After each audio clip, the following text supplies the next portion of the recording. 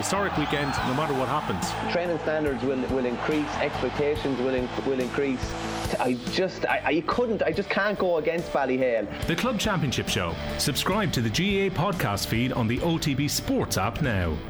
The Newsround on Off the Ball with Gillette. Put your best face forward with our new and improved razors. This is News Talk.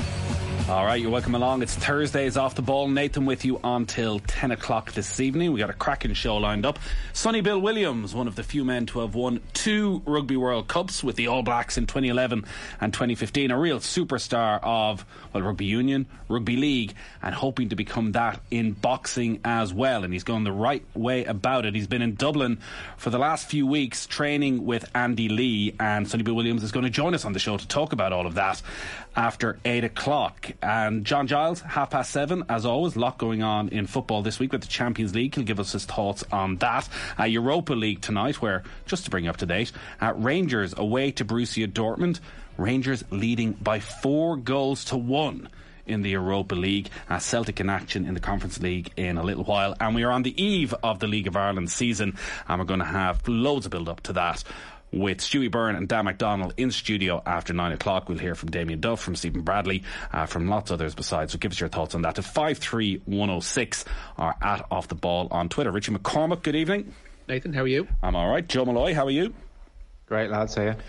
So the latest episode of Golf Weekly is up right now, and it is well worth a listen because it has been a crazy old day, to put it mildly, in the world of golf. Richie, I'm sure you're aware, golf is in a funny spot at the moment around its future and the future of the PGA Tour and the European Tour, because Saudi Arabia and a huge amount of Saudi Arabian money is lurking for golfers. They are looking to set up their own rival to the PGA Tour, and this has been spoken about constantly over the last couple of years, with everybody a little bit wary as to how much truth there was in it, whether the players would actually ever leave the PGA Tour in reality, despite what they were being offered. Would they be allowed to play majors, any of that?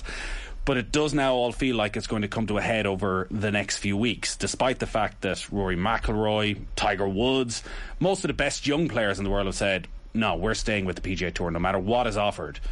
But certain players such as Bryson DeChambeau, Phil Mickelson, Ian Poulter, Lee Westwood have all expressed an interest. Mostly players who are sort of mid to late 40s who are being offered, frankly, obscene amounts of money to up and leave. So 28, 30, 40, 50 million up front to go and join this new tour that we don't know a huge amount about, Joe. It's gone in with the Asian Tour to give it some legitimacy. Recently announced they were going to play some events in Europe, play an event in England, not for massive money. Though again, as the news continues to flow out, there's talk that they're going to play a lot of events in the USA as well, where the real money will be made. So Phil Mickelson has sort of been front and centre around all of this and using it as a real leverage to get the PGA Tour to give more to the players. Remember, we're talking about the most pampered sports people in the world right here. We're not talking about guys who are on the breadline. Like, they're playing for 10, 12 million on an average week on the PGA Tour. The Players' Championship, 20 million. The PIP, which is money for nothing for the best players, is 40 million a year spread between essentially the 10 most famous players on tour. It is nothing but cash, cash, cash and more cash. And still they want more. So Phil Mickelson has been in and around all of this and has definitely let his name be very much associated with it without fully committing. And he did an interview today. We were just in the middle of recording Golf Weekly when this interview with Alan Shipnuck, who's a very respected American golf journalist, had just sent out a tweet saying that the Saudis were waiting to get 20 golfers on board before making an announcement. They have 20, and they're going to make an announcement next month at the Players' Championship, which is the standout event for the PGA Tour season. But also released an article from a book he's doing, an unauthorised biography of Phil Mickelson. Phil, the rip-roaring and unauthorised biography of golf's most colourful superstar. And just put out a little excerpt, and I'm going to read you a bit of this, Richie. Okay. So Mickelson told Alan Shipnuck that he had enlisted 3 other top players about moving to this new tour. He didn't pretend to be excited about hitching his fortunes to Saudi Arabia, admitting the SGL was nothing more than what he called sports washing by a brutally repressive regime. And this is in quotes from Phil Mickelson. They're scary mother to get involved with. We know they killed Khashoggi and have a horrible record in human rights. they execute people over there for being gay. Knowing all this, why would I consider it? Because this is a once-in-a-lifetime opportunity to reshape how the PGA Tour operates. They've been able to get by with manipulative, coercive, strong-arm tactics because we, the players, had no recourse. Wow. Jeez. Wow. That took a turn. How does Phil Mickelson come back from that?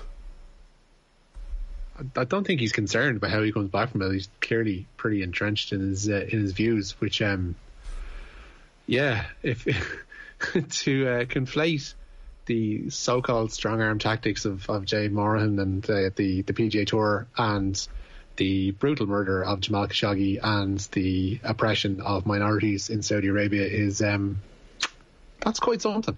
That is quite something, and that pretty much tells you all you need to know about Phil Mickelson if you're.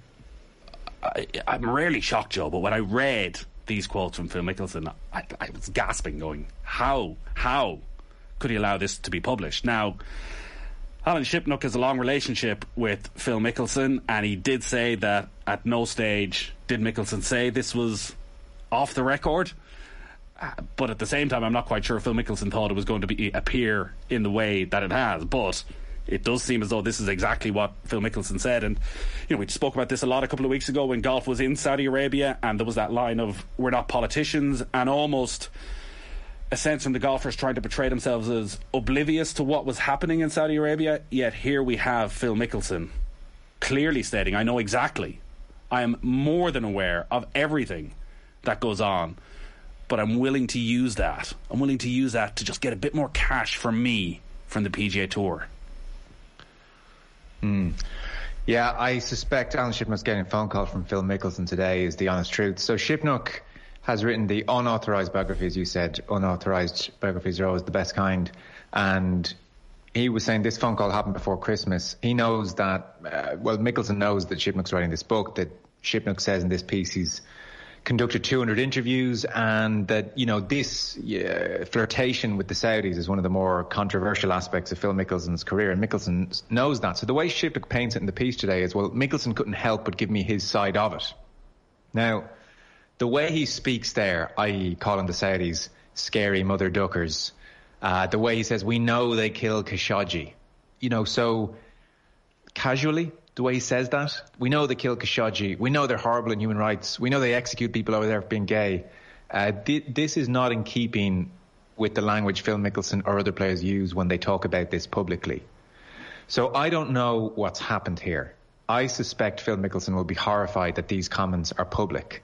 Now, I don't doubt that Alan Shipnuck is telling the truth when he says Mickelson at no point said to him, this is an off-the-record conversation. But they have been very close for a long time. This strikes me as a relationship where for a long time Mickelson said things that were not reported necessarily, and he could speak candidly, and therefore, he might have thought, I'm off the record, I don't need to say this, we're just talking here, or I'm just giving you background for the book.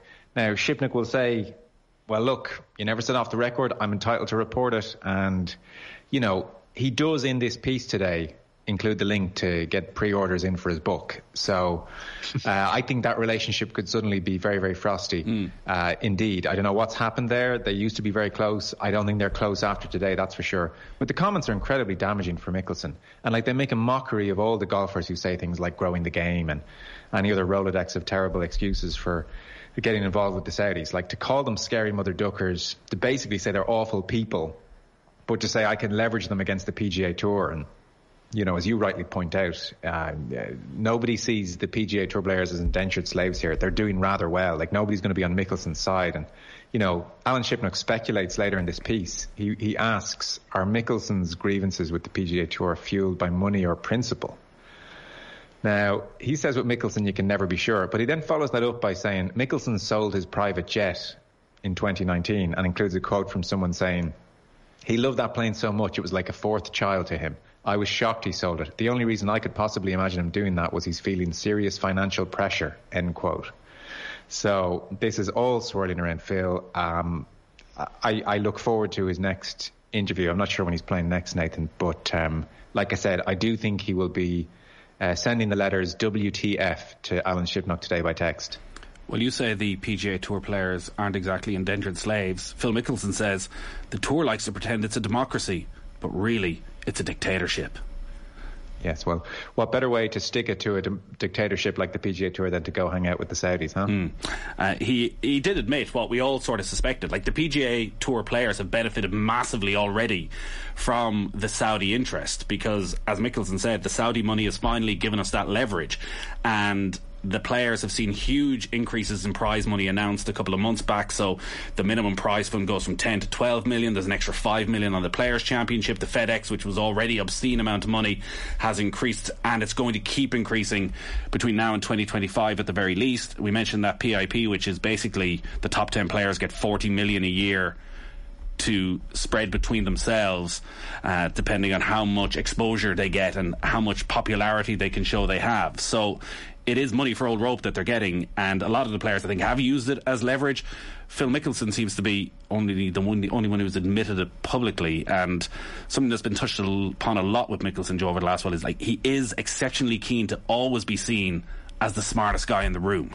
Yeah, and he's definitely gone big on NFTs, and he wants the PGA Tour to hand over all the digital assets he says they're sitting on. He says it's worth 20 billion, and how dare they make me pay to use my shots. You know, he thinks of his shot from the Pine Straw at Augusta as his intellectual property, and how dare I have to pay like $1 million to get to use that in certain arenas or through certain platforms, you know. So he's big on that, and I'd say there's people in his ear talking about, hey Phil, these NFTs, you know, in the clubhouse after a round, these NFTs, a lot of money to be made, and Phil's eyes are lighting up here. Like, my favourite quote of the whole thing is where he says to Shipnook, I'm not even sure I want the Saudi Golf League to succeed.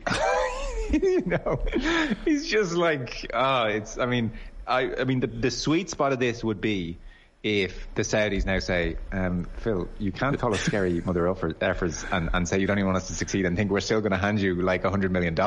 You jog on, it's over.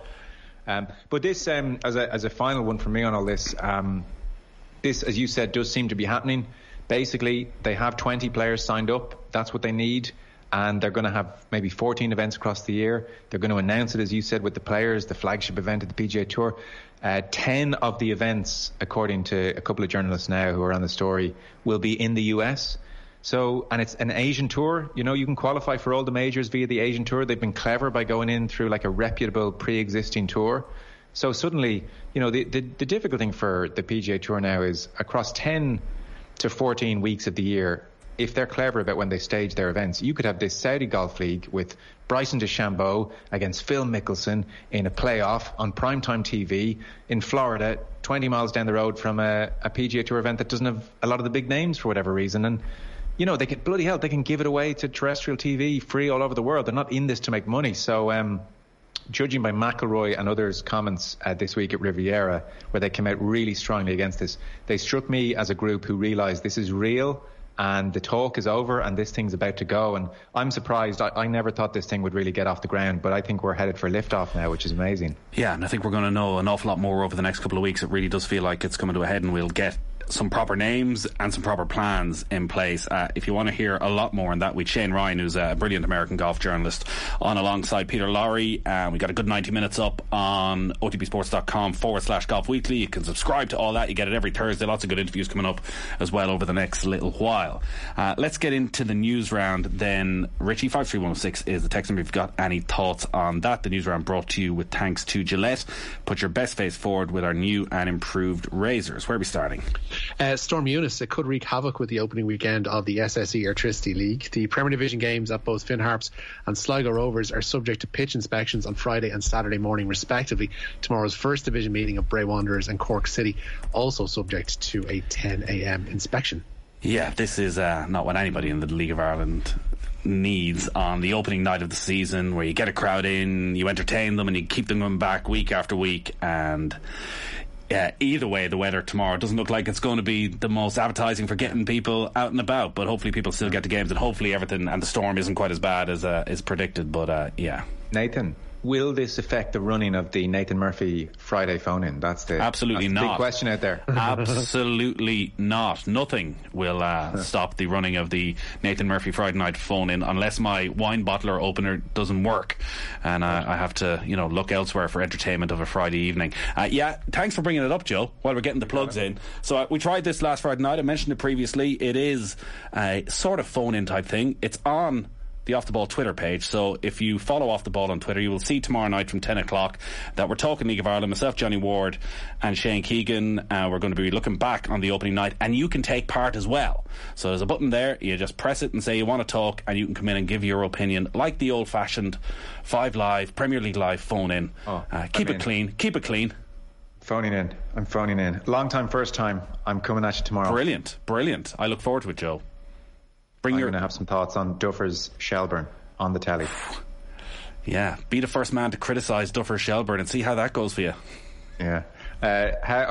Duffer, despite all his best efforts, is just going to be box office every week. Full houses at his press conferences. Always just interesting. He can't help it, even though he didn't want to do it. I think that's the best part of it, Richie, isn't it? That he doesn't want to be box office, but by not wanting to be, he's becoming even more so.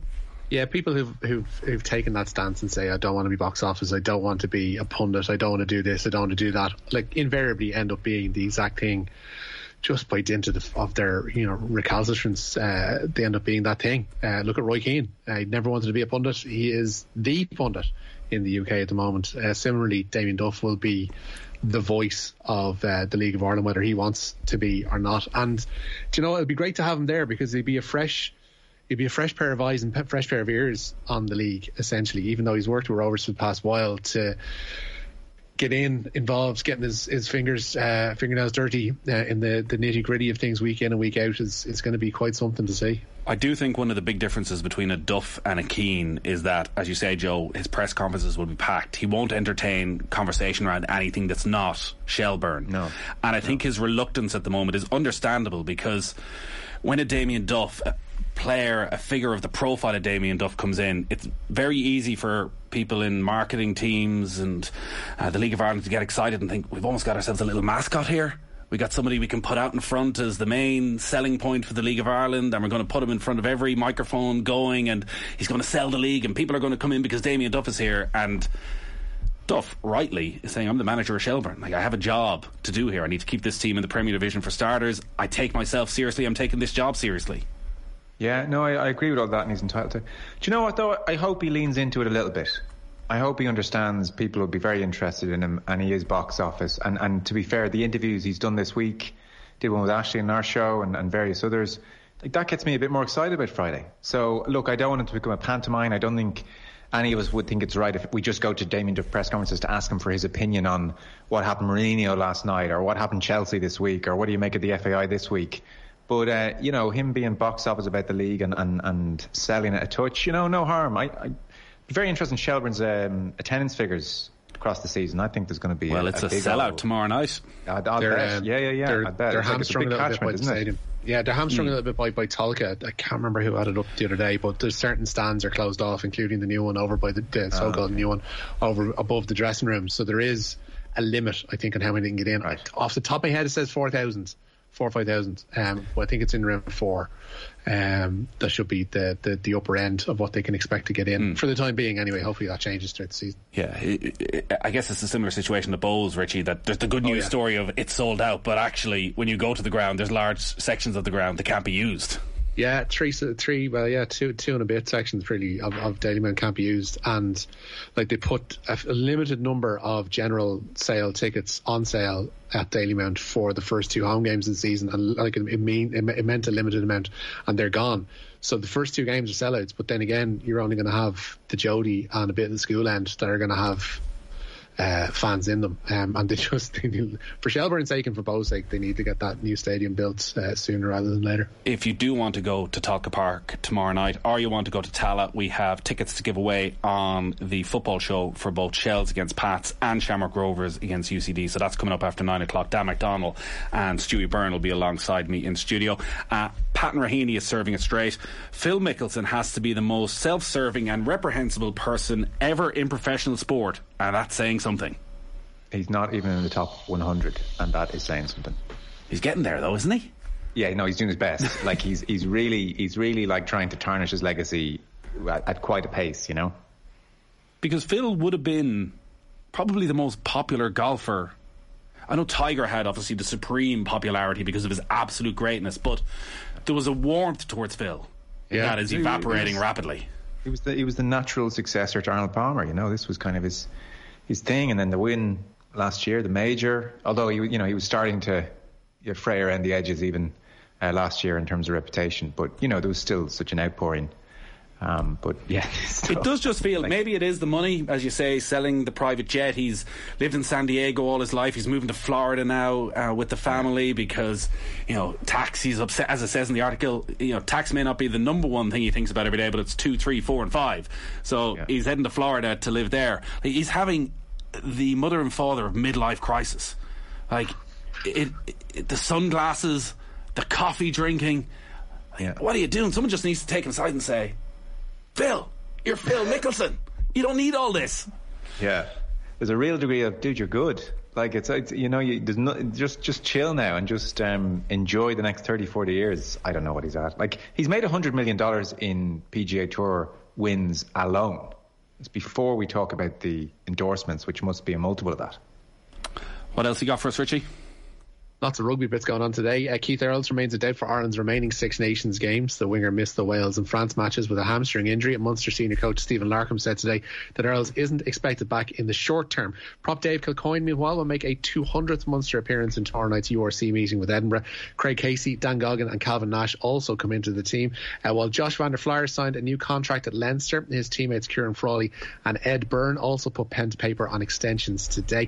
And it's believed that South Africa have informed the Southern Hemisphere's governing body that they're exploring the option of joining the Six Nations. South Africa Rugby signed a new deal with Sanzar this week, tethering them to the Rugby Championship until 2025, but they've been involved with Six Nations stakeholders CVC about potentially joining the competition once that deal expires. Joe, everyone seems to be in agreement that Italy isn't working in the Six Nations, but also have massive reservations about a change like this to the Six Nations, because almost every alteration, and there have been dozens of them in recent years, to the rugby calendar appear to have been a negative. Yeah. Have taken something away rather than adding something. Yeah. It's like the Italy thing though is tough, isn't it? 34 straight games, no win. He's going backwards. The first decade they were competitive, and then there was a less good 5 years, and like it's just gone to pieces since 2015, which is now more than 5 years, isn't it? So the big issue with the Italy games is there's even not a hint of jeopardy. Even if we could just get back to a stage where there was an Italy win every 3 years, you know, just that sense, it's possible. But at the moment, it doesn't feel like it's possible. Like, look, I have misgivings about South African rugby for a whole bunch of reasons. And the great thing about the Six Nations is no one dominates. Like, South Africa could... They could start dominating, you know. They could really be very, very, you know, difficult winning it. You could see them winning 3 years out of 5 nearly. But that aside, look, there is a part of you when you take last weekend. The Scotland-Wales game was amazing in its own kind of way. It was tight and tense and all that. The France-Ireland game was an epic. Like, can you imagine if the next day it was England versus South Africa? I mean, because at the moment the Six Nations is 2 games and the Italian game. That's a weekend. And we're okay with that, but you throw South Africa in and there's literally never a bad game. So I don't know, like 2025, that's when the next TV rights deal is up. It feels like it's coming. Like, it does feel like it's coming. How much longer do you give the Italians, or do you just? Is it fine? Do you just keep? Do you mind it just keep going on like this? Is it part of the tradition? So when hockey's Italy, it's fine. Yeah, there's no real right answer to this unless you go back to a 5 Nations, and the one thing that is most certainly not going to happen in rugby is have less games. No, I think the gap week is terrible. No one wants to go back to the gap week. Like Ireland, if that was the case now, Ireland wouldn't have a game in 4 weeks. You know, so I don't know. Would you want South Africa in? I just haven't seen any improvement from their involvement in any of the competitions so far, and that this is a different beast because you're getting the very best of the best. But even the logistics of it, I know it's the same time zone, but can you have to work the calendar there so that maybe you have a week off before you go to South Africa, so there's the travel time, coming up, do they play the games back to back? It changes all the history, the tradition, but obviously CBC have made a massive investment in rugby, and the way of constantly increasing the value of the TV rights is by adding a little bit of stardust, and South Africa can do just that. So maybe money will talk and it'll happen. It's obviously a couple of years away anyways. Richie, just on the football tonight, quite a game in Dortmund. Yeah, there's a couple of decent games already underway or into the final few minutes. But as you mentioned there, it's now Borussia Dortmund 2, Rangers 4. Alfredo Morelos has scored twice for Giovanni Van Bronckhorst's side. Rafael Guerreiro has struck in the past couple of minutes to reduce the deficit to 2. No Erling Haaland for Dortmund tonight. He has a muscle injury that's keeping him out for the next couple of weeks, but that would be quite the result for the Scottish champions. Elsewhere, it's Barcelona 1, Napoli 1. A Ferran Torres penalty for Barca, cancelling out Piotr Zielinski's early goal for Napoli. Betis are 3-2 up, 0-8 Zenit St. Petersburg, and Sheriff Tiraspol are 1-0 up at home to Braga. There's action, of course, in the Conference League tonight. Liam Scales and James McCarthy both on the bench for Celtic as they entertain one of the competition surprise packages this year. Bodo Glimt have already caused headaches for Jose Mourinho and Roma, while Leicester, they entertain the Danes of Randers, and both of those games are underway at 8 o'clock. All right, Richie, great stuff as always. Nice one. Joe, enjoy the weekend. Likewise, cheers, fellas. So, football show coming up after 9. We'll be talking to Dan McDonald and Stewie Byrne ahead of the start of the League of Ireland season. We've Ursula Jacob ahead of the Camogie semi-finals after 8 o'clock, and also Sonny Bill Williams, feature interview coming with him after 8 as well. John Giles is up next.